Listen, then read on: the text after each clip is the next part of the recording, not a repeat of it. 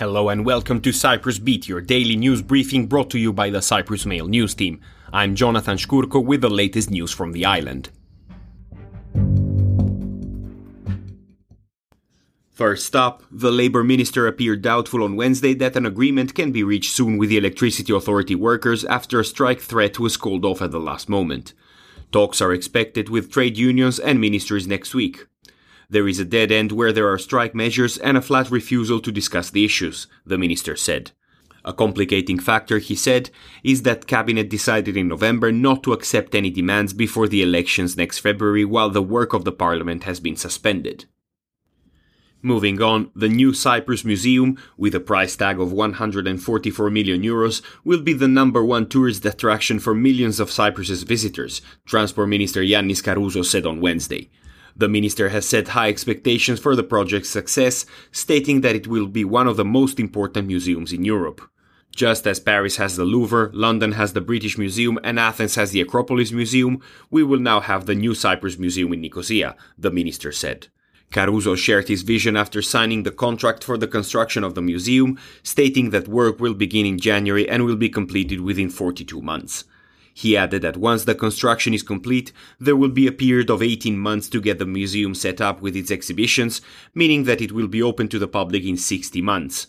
The 40,000 square meter museum will be constructed across the street from the existing one, built by the British in 1908, where the old Nicosia General Hospital once stood. Elsewhere, Wolt drivers in Nicosia were striking for the second day in a row on Wednesday over pay cuts amid increasing prices in food, petrol and utility bills. The demonstration turned sour after a police officer was seen screaming at the drivers who marched and held placards demanding fair rights.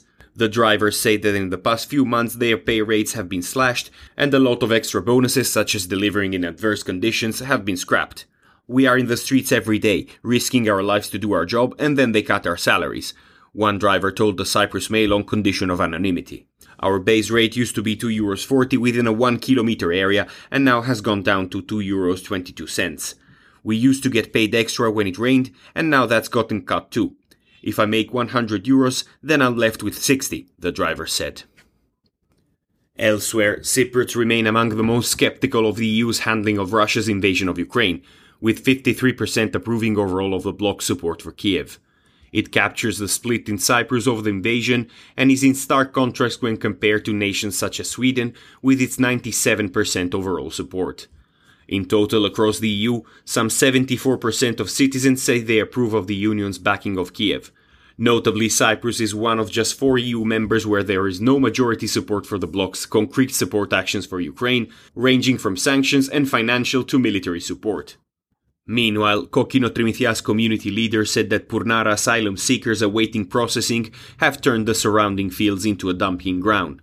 Speaking on CYBC radio, the official said that the community welcomes the start of works on Wednesday to reinforce the fencing of the center and hopes it will keep residents and their litter inside the facility.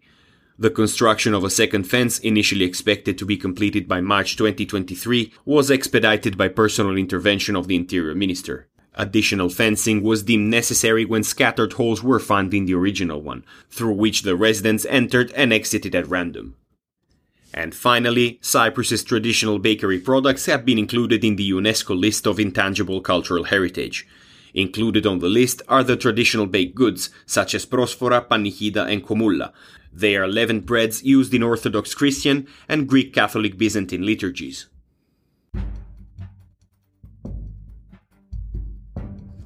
And that is all we have time for today. Thank you for listening. Cyprus Beat will return tomorrow. For more news, analysis and content, please visit cyprus-mail.com.